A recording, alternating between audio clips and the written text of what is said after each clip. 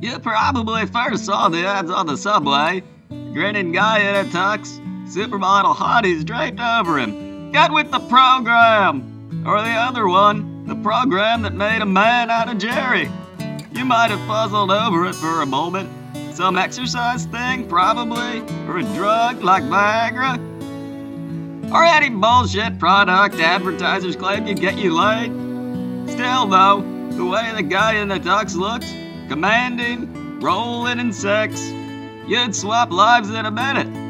The poster had some of that fine print at the mall like they do when they're pushing something your doctor has to prescribe.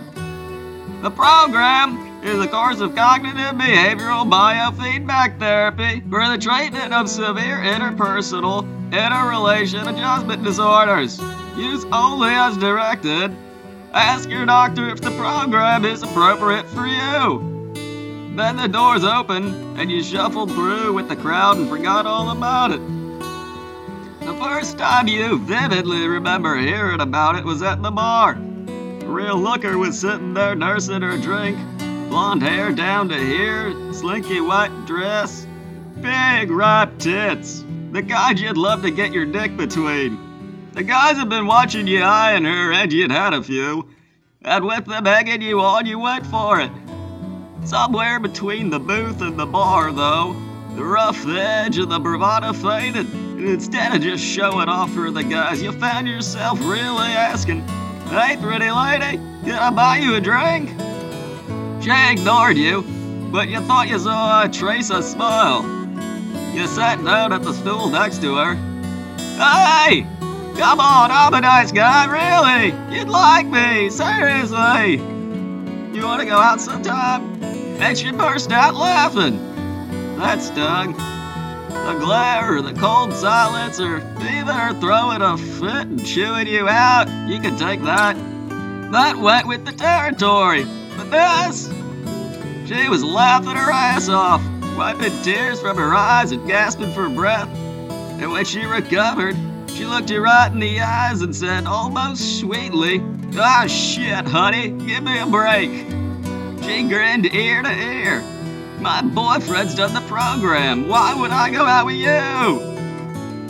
And then it seemed like it was all over the place. Like if you looked on the magazine covers on the newsstand, it would be L, the program, why it works. Razor, secrets of the program. Cosmo, 10 ways to get your man to do the program. Maxim, don't let her program you. Star, Brad to Jenna, I'll do the program for you. Well, you know, it seemed like something for Hollywood stars and Manhattan glitterati. Not part of your world. Not something a guy from Queens would do. Come on! Those secretaries in the office pool were giggling about a guy over at Styles who supposedly did it. And one of them was like, "Oh my God, can you believe it? I'm going to ask him." And the old Benny leering, "Asking to do what?" And they were cackling, and the one who said it was blushing beat red, going, "No, just ask him what it's like. That's all. Come on, you guys." And through the laughter, the dark-haired Rhonda from HR, the real sophisticated-looking one with the great ass and the steely eyes, said, "These guys should all do it. Our health plan covers it." Then, you were in bed with Caitlin, who was this on-again, off-again piece you had. Not a dog, but kind of plain. Nice eyes, nice hair, a too big nose and little tits, and too skinny. And usually if you were feeling hard up, you'd come around to her place after some complaining on her part about how you never came around. You'd end up on her sofa making out. About one time out of 3, you'd end up in her bed, fucking. And when you added it up, she was actually the only girl you'd actually got to the fucking part with for about 3 years. Since that thing with Tanika. And she always made these hints about being boyfriend, girlfriend, and you always left them off. But this time somehow you started feeling insecure. Like maybe she was slipping through your fingers. Like the world was changing. So you actually went down on her without being asked. And you were actually enjoying it, getting your tongue all up in her muff and running it around over what was probably her clit. And her moaning, even though you wanted so bad to bust your nut, you kinda took it slow. So that was when you finally rolled the condom on and slid it into her. Oh man, it was like heaven in there. Your dick had been waiting so long it felt swollen up like a balloon.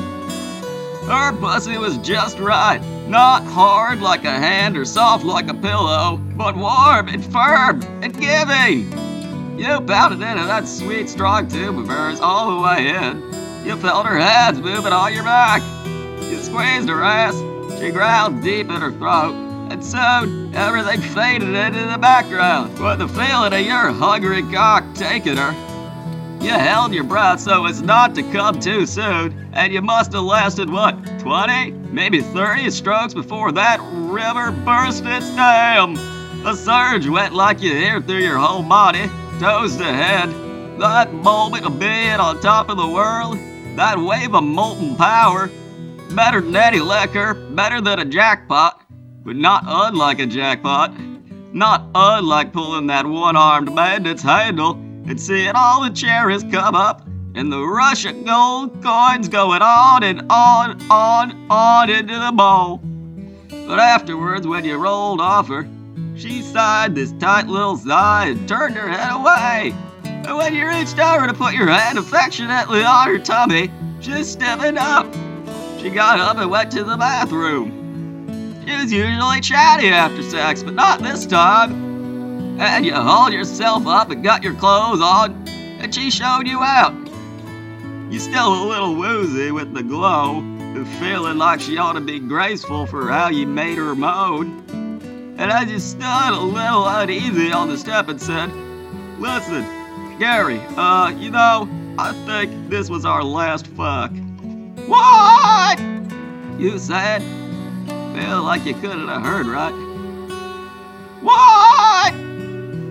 "Yeah, I think I want something different, okay?" And to your silence, she said, "Okay, yeah, good night," and closed the door.